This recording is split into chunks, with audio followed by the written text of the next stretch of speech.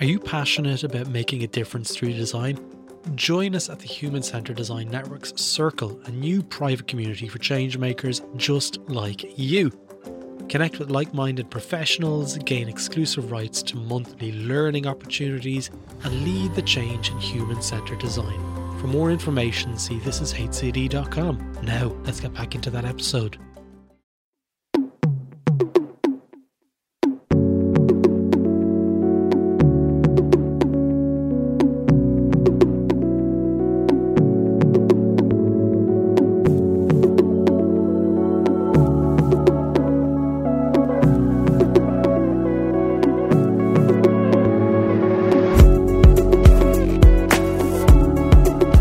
Hello and welcome to another episode of Bringing Design Closer. My name is Jerry Scullion and I'm a service designer and founder of This Is HCD and CEO of thisisdoing.com, where we provide live online design and innovation classes, providing training for service designers, design researchers, product managers, user experience designers, content designers, and much, much more.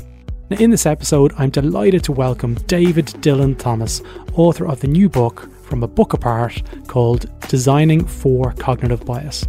Now, we speak openly about bias in the design sphere and what we can do to mitigate its presence, right from the start of our very own projects. David was a wonderful guest and also facilitated a wonderful live event for the This Is HCD Berlin community, and it's now available on YouTube, and I'll add a link to that in the show notes. But let's get straight into this episode. David Dylan Thomas, a very warm welcome to Bringing Design Closer. How are you? Good. How are you doing? I'm doing okay at the moment. We're in September here, and Ireland is going through a heat wave. It's 12 degrees. I'm only joking. It's mid-20s, which is probably, I don't know, like the 80s or something for people who work in Fahrenheit. But we're getting on okay, So tell us, David, let's kick off. Tell me whereabouts you're coming from today and what does it look like in your world? So I am in Media, Pennsylvania, which is just outside Philadelphia, and we are actually getting fall weather, which is weird for us. If you live anywhere near Philly, you know that we get 1 week of fall and 1 week of spring, and then everything else is winter or summer. So for us to get fall on time is weird. It's like more evidence of global warming. We're just like, that stuff isn't happening the way it's supposed to. It's funny. I did a session this morning with people from Scotland, and they were saying it's all grey and all that. And I was like, well, it used to be like that in Ireland, but people talk about global warming in the negative sense. In Ireland, we're getting good weather for the first time in a very long time, but obviously it's not a good thing. We know that it needs to change. We all need to change. David, we're here talking to you today because you wrote a very popular book that, as I was saying to you before when we started speaking, every time I open up LinkedIn or the web or Twitter, David Dylan Thomas is there. Someone's holding the book. It's doing well. Tell us what the book is called. It's called Design for Cognitive Bias, and it's all about how, as designers, part of our job, a big part of our job, is helping people make decisions. But if we don't understand how people really make decisions, which involves bias, then we're not going to be very good at our job. So it's me trying to help with that and talk about how design impacts bias, some of our own biases as designers and how dangerous those can be, and just really trying to make us better at our jobs. Yeah. So before you started writing the book, what was it you did before that? So I'm a content strategist. I've been doing that for like 10, 15 years. And over the course of the years, I started to become really interested in cognitive bias, especially after seeing a talk by Iris Bohnet called Gender Equality by Design, where she lays out the idea that pattern recognition is behind a lot of implicit and explicit bias that affects things like who gets hired to be a web developer. And when I saw that kind of behavior can come down to something as simple as pattern recognition, I became obsessed with learning everything I could about cognitive bias. And eventually that knowledge kind of mixed with my day job to where I'm realizing, so if we design this way, that might impact this other bias here. We need to do something about that. Yeah, it's a huge problem. It's actually something that I've been looking to learn more about myself. It's something that I'm aware that I probably need to do more self-work to understand my own cognitive biases and where they lay. I kind of have an assumption of where they might be. So I'm looking forward to digging a little bit deeper into the book myself, but I'm also looking forward to learning more around how you are seeing that new learning that you've learned over the last couple of years and how it's changed how you work as a content strategist. Tell me about that. Sure. So the truth is, it's funny. Like the work around expressing all of this and writing the book and talking about the Hmm. book has actually pulled me away some from the sort of day to day Right. client work, but it's illuminating that work in a lot of ways. So I can kind of look back Mm. on projects I've had and sort of see, oh, that's why this was difficult, or that's why this went the way it did. And I draw on that for the book. But it does help me sort of like retroactively look back and see things like, oh, it helps me understand what to prioritize or why Mm. it worked well to prioritize. So for example, goal setting, like kickoff is an extremely critical moment in any project because Mm. so many biases are set up then. So for example, when you define the goal of a project or what your criteria for success are, you may not realize it, but you've now defined what risk means for the rest of that project. Right. So if a project manager's job is mitigating risk in part, right? If you say, okay, this project is not successful unless we bring it in on time. If we go one day over, it's a failure. Okay. For the rest of the project, what is the project manager going to be looking at every single day? Right. Yeah. Or if you define, oh, okay, if we don't learn more about X by the end of this project, right, it's not a success. Okay, well, now the project manager is thinking about what are we learning, which I think personally is more interesting, Yeah. Yeah. like metric. Yeah. But either way, it's how we're going to translate risk for the rest of the project. And that's just one factor, right? Yeah. But all of the different biases that can impact a project, a lot of them get established in that phase between basically selling the project and kickoff, Yeah. right? That is a really, really fertile, vital time. And at the time, I didn't realize it. But now that I've kind of studied these things, I can kind of look back and be like, oh, yeah, we really Mm. needed to talk about that 3 months earlier. Yeah. And it's usually a pretty, well, in my experience, they can be quite rushed. From the time Yeah. of procurement to like, we need it now. When do you need it? Can it start tomorrow?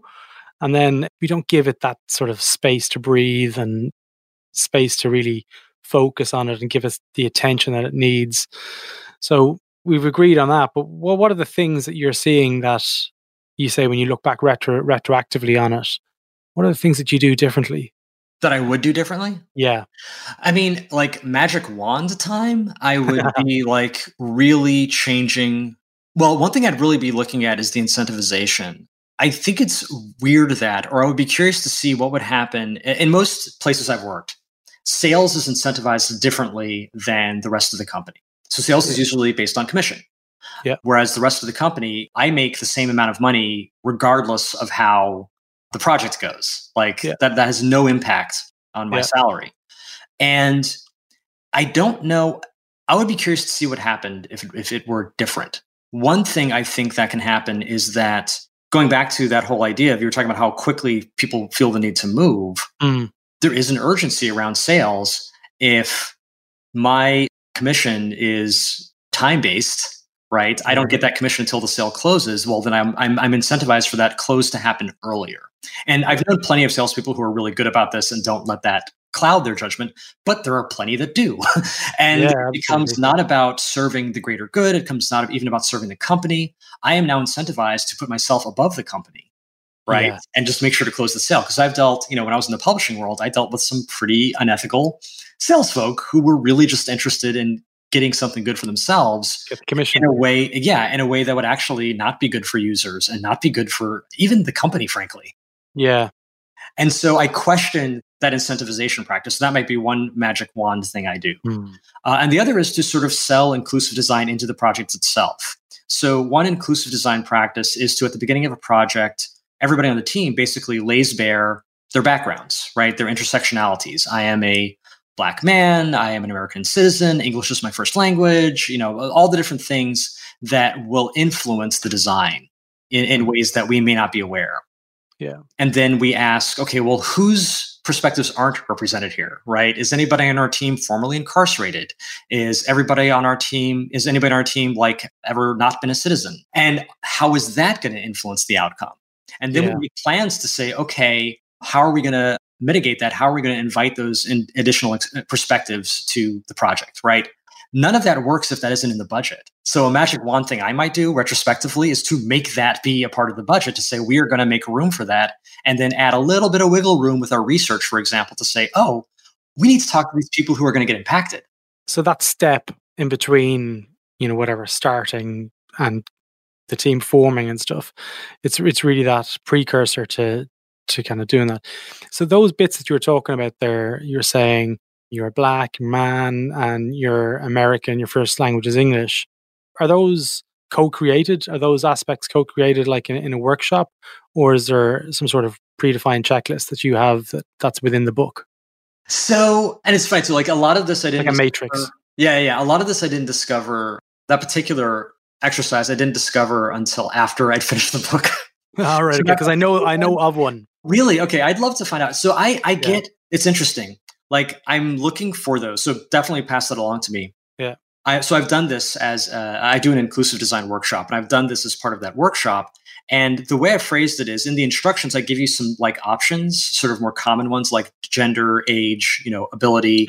But I also kind of want to leave it open because what I discover is that when people work on this, they find these aspects that they never even thought of, like the formerly incarcerated one. There's a group, I'm going to blank on their name right now, Project Inkblot. Project Inkblot is an inclusive design sort of initiative, and their initial kind of round of trying to incorporate this, they realized that they hadn't even considered whether or not one of the dimensions was whether or not you'd ever been incarcerated, which in America, at least, you're talking about 2 million people, right? Yeah. That is not a small demographic.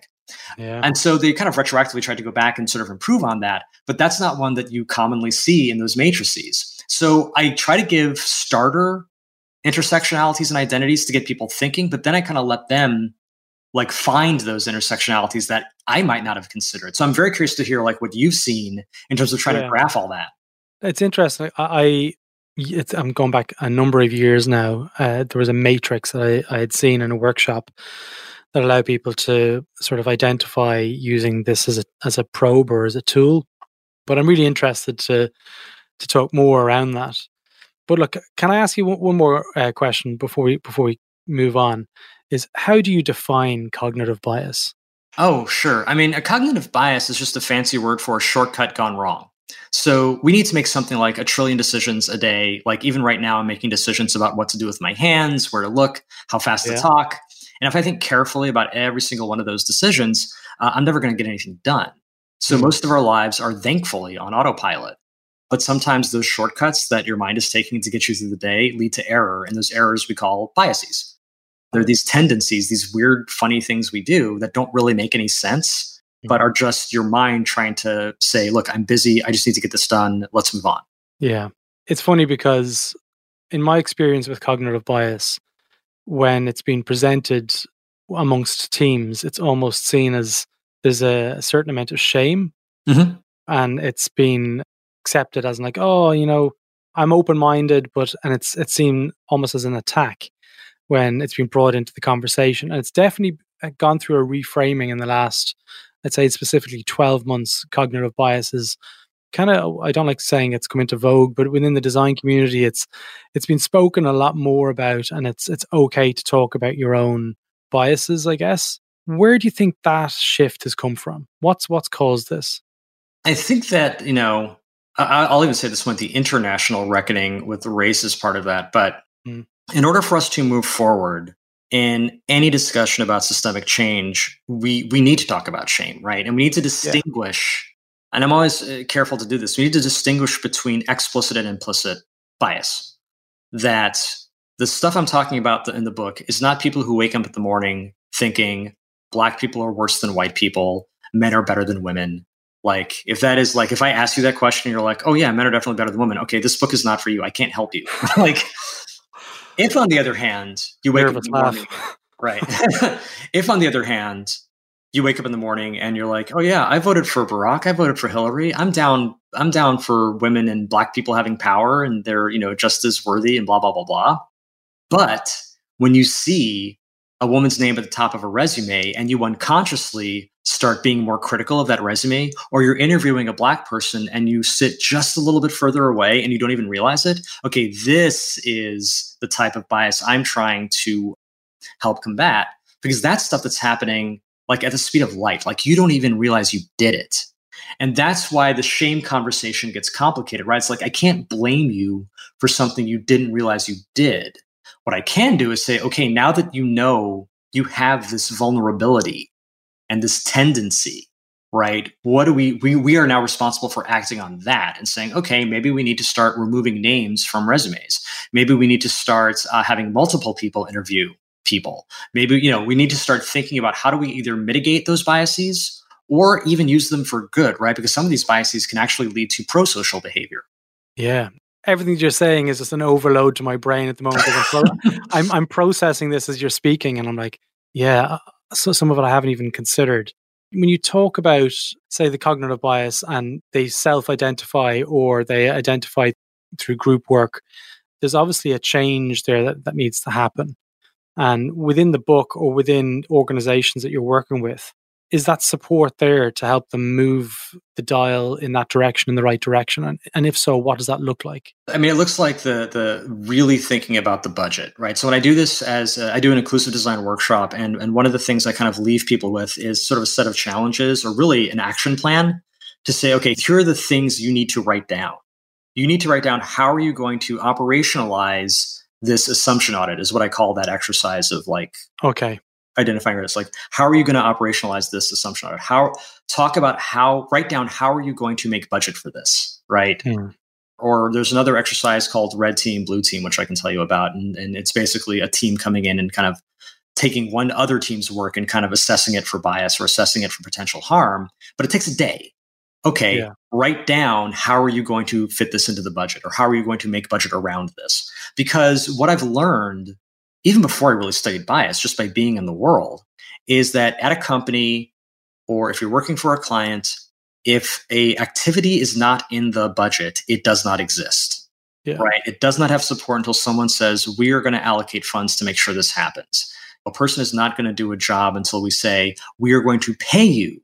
Like, think about QA, right? If you were building a website, there is no way in this day and age, you release it into the wild until there's been a round of QA, and you hire people specifically to do that QA and you pay them well. Yeah. Think of this as ethical QA, right? Yeah. Getting to the point where you are as concerned about the ethical impact of that design as you are about the simple, will it work when people click on the button element of design. Yeah. That's kind of what I'm preaching. So cognitive bias, we spoke about it in terms of a precursor at the start of a project, but this is much more intrinsic, and it goes deep, and it goes into the entire design lifecycle and beyond the design lifecycle. So in terms of cognitive bias and support, what does that look like in terms of both the book and also the workshop, but also like for designers in the future? I mean, I think it becomes a community of practice, honestly. Like, so I'm in charge of helping roll out like what inclusive design looks like at my company, Think Company, which is an experienced design firm. Mm-hmm. And, we're trying to get better at this too. And for the approach we've landed on isn't, okay, let's form a committee. It's going to be an inclusive design committee, and we're going to have a lot of meetings and come up with a big plan, a 12-point plan that's going to have that approach is a meeting engine. Okay. It is designed to produce meetings. It is not designed to produce results. Okay. So the approach we're taking is more of a community of practice approach to say, okay, this is something every designer is responsible for understanding. And we're going to create the resources to do it, but we're also going to create very tangible actions that are going to become parts of projects. So, for example, that assumption audit I talked about, like, what I like about it is that it's not a huge ask in terms of budget, right? Like, you can probably do a decent version of that meeting in about 1 or 2 hours. Okay. And so I can go to the person in charge of the budget and say, hey, can I have 1 or 2 hours of the team's time pre-kickoff to just do this, right? And you do that with 2-3 projects and you see what kind of results you get. And then you say, okay, can we add an hour to the kickoff with the client to integrate what we learned in our pre-audit? Like, can we kind of make that a part of our kickoffs now? Okay, now that's one more hour, right? Now that's 3 hours added to the budget, right? Okay. And eventually we get to the point where it's like, oh, we want to do red team, blue team. I need one team for one day, which is a bigger ask, but it's also one team for one day. Yeah. Can we budget that, right? And that's how organizations work. I don't even necessarily think like it's an evil thing. It's like, it's how you have to schedule if you're paying people to do work. You can't just say, hey, stop that, do this instead. It's like, but that incremental like has a bad rep for a good reason. but in terms of incremental, but with substance, right? Yeah. I am actually changing something, but I'm not asking for a lot all at once. In terms of ethically, there's no sale to me to be done in this. Okay, I'm playing devil's advocate in a lot of it. Sure. In terms of you're having those conversations and you're kind of asking for permission to get time and to get space to do this thing. What is in it for the business? Why would a business? Now I know the answer, but I want to know what's the kind of thing that you give to a business to say why you should do this. What's in it for them? One of the things I talk about in the book is stakeholder biases, right? Because just like user stakeholders have biases as well. And one of them is loss aversion. Typically, a conservative, risk-averse organization is really feeling something called loss aversion. And it's the idea it hurts more to lose something than it feels good to get something. So it hurts twice as much to lose $10 as it feels good to find $10. So organizations, if you're trying to convince them to do something they might see as risky, it isn't actually about saying the upside, ironically. Okay. It usually tends to be more about showing the downside. So if a organization has a lousy content management system that they keep using year after year and everybody hates it, everybody knows it sucks, but there's a sunk cost fallacy. Oh, we already spent so much on this. How can we stop now? Or there's a status quo bias of, yeah, but it's the devil we know, right? You see that all the time. The way out of that isn't necessarily to say, well, here's this shiny new CMS. And if you get it, everyone's going to be happy. You're going to make a lot of money and unicorns are going to walk down the hallways, farting rainbows like that. That approach isn't going to be as effective or isn't as likely to be as effective as saying, oh, yeah, if you keep using this CMS, here's how much money you're going to lose next quarter. Here's how many people who are going to quit in the next year. Here's how much it's going to cost to retrain them. Like that scares the shit out of people. And that actually gets them moving to say, okay, I consider this risky, but the apocalypse picture you just painted, that sounds worse to me. So I'm willing to take the risk to avoid that loss. So, I mean, that's one tool in your tool belt when it comes to like thinking about those motivations. But ironically, it's less about showing and the other problem I have with like showing the upside, frankly, is that even if I can say it's more cost effective to do the right thing, it's not necessarily always going to be true. And there's a lot of cases where it's really cost effective to do the wrong thing. So I'm not going to try to use money to motivate you. Yeah, no, absolutely. It's a conversation about ethics at its core. And to me, I like to work for businesses that have got strong purpose and ethics at their core of their business models. So it's easier for me to talk about this stuff with clients that I work with and so forth. And it's more difficult to sell something like this I imagine, into organizations that don't have that at the center of their organization. Yeah, but what I find is that, I mean, that's true. What I find is that, and maybe I've been lucky, but money is never the thing per se. There's usually a reason you've chosen to make money the way you've chosen to make it. There's a reason you've chosen pharmaceuticals. There's a reason you've chosen military contracting. There's a reason you've chosen finance, right? Yeah. That's like the underlying reason, because the money in and of itself, if it was really just about the money, you'd sell drugs, because that is by far the best profit margin you'll ever find. Who's saying I don't? Exactly. Yes. Maybe you actually are motivated by money. No, and you found I'm the core, but as a disclaimer to the listeners, I definitely, you should know by now that I definitely do not deal drugs. Okay. But if a hypothetical human wanted the best possible profit margin, especially if that human were white, frankly, because that lowers the risk, like you'd sell drugs. That you're never going to find a better profit margin. Yeah. Frankly, you could argue that the surveillance economy is a version of that, but I know we've had a conversation with this with Al Balkin. I agree. Go on. but I find there's something deeper behind that, and maybe it's something as simple as you're trying to, I don't know, satisfy your dad who never loved you. Like this stuff gets very psychological very quickly. Absolutely. But it isn't necessarily just about the money. That having been said, if it is just about the money, or if what you're purporting. I'll put it this way. When we say business reason, that's code for money, right? That's a way to justify putting money at the center. Yeah. And I feel like one thing we need to do is to start either using different language or opening up what we mean by business to include and really center social good. Like, I feel like we put those two things in conflict, especially in the States. Where we even have tax designations to kind of, we call it for-profit or non-profit. Yeah. And if you think about that as a designation of what a company is, you're already centering money. You're already saying that, well, money is the sole purpose this company exists. And that's a terrible reason for your company to exist. Yeah, Because absolutely. again, if really you want to make money, there's all sorts of, if that's your only goal, there's all sorts of truly horrible stuff you can do that's a much faster path to making money than anything that's good for society. Yeah, absolutely. I want to talk to you about Red Team and Blue Team. Okay. Is this a David Dylan Thomas? Oh, no. No? This is a military thing and a journalist thing. I love saying that because there's so few things in life where I can say, oh, yeah, this is a tactic used by both journalists and the military.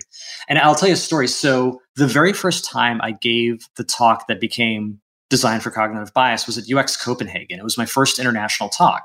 Okay. And I was asked to take just a bunch of ideas, loose ideas I had around design and cognitive bias, and turn it really into a 30-minute arc.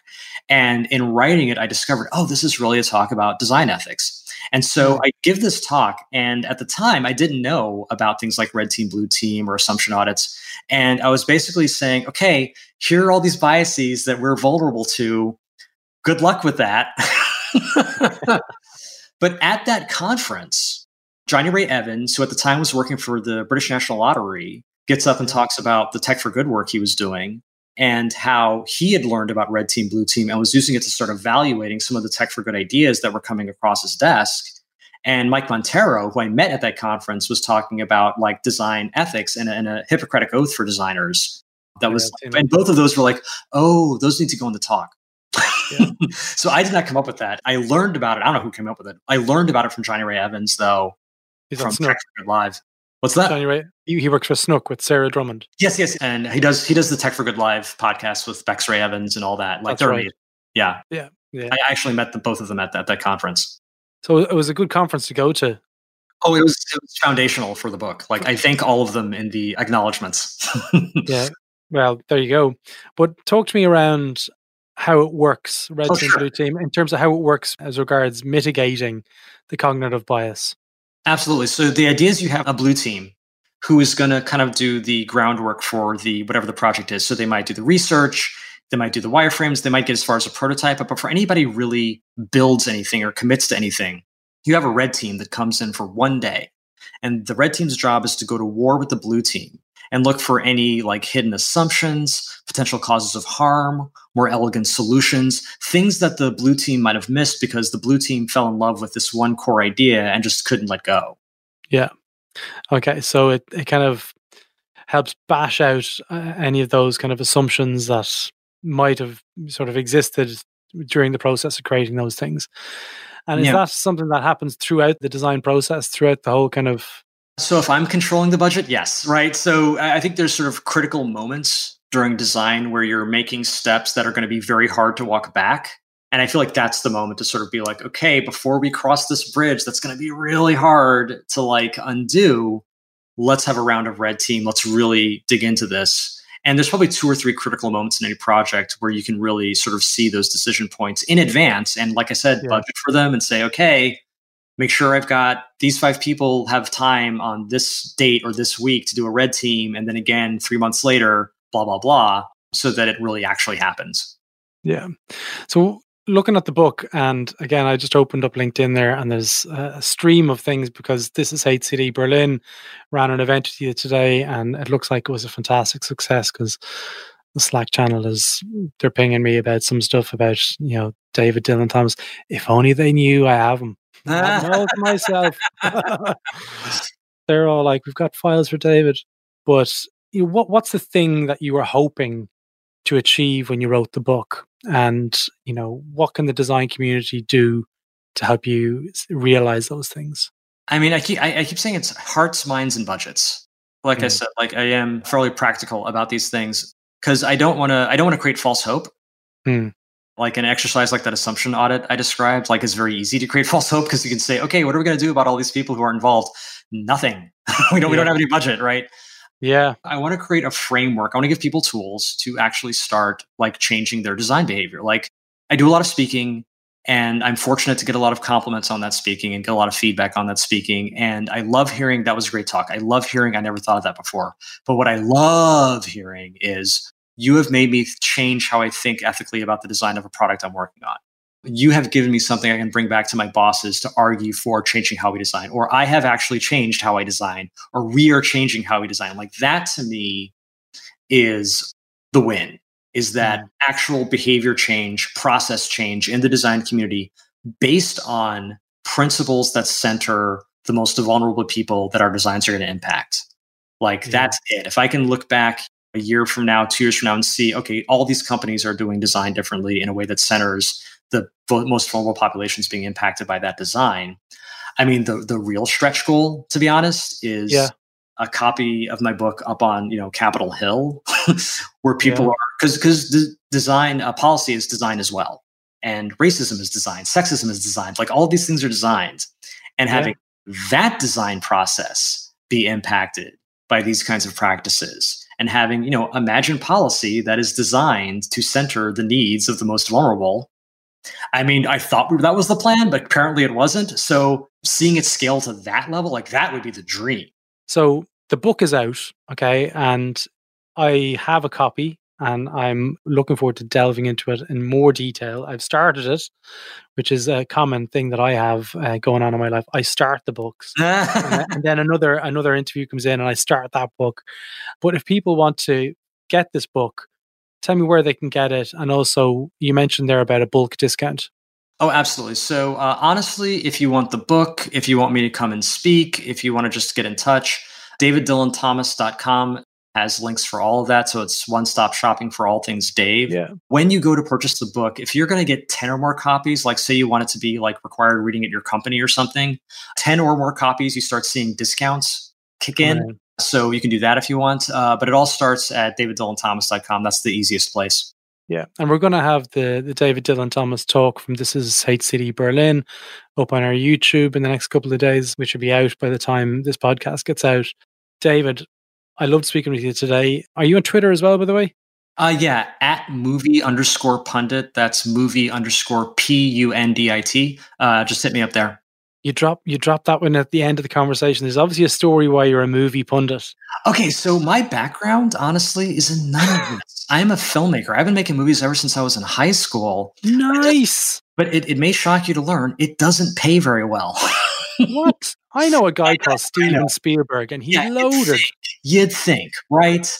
But apparently they don't just hand out checks for people who want to make movies. So I've been forced to, and my destitute, to resort to content strategy. What's the world coming to? David, it was great speaking to you today. Hopefully chat with you soon. Absolutely. Thanks for having me. So there you have it. That's all for this episode of Bringing Design Closer. If you like this episode, feel free to visit thisishatecd.com, where you can access our back catalogue of over 100 episodes, with episodes related to service design, product management, design research, and much, much more. Now, if you're interested in design and innovation training, feel free to check out our business, thisisdoing.com, where you can join online classrooms and learn from the world's best design and innovation leaders. Join the This Is Hate City newsletter, where you'll receive updates from the network, and also, if you're interested, apply to join the Slack community on thisishatecd.com. Stay safe, and until next time, take care.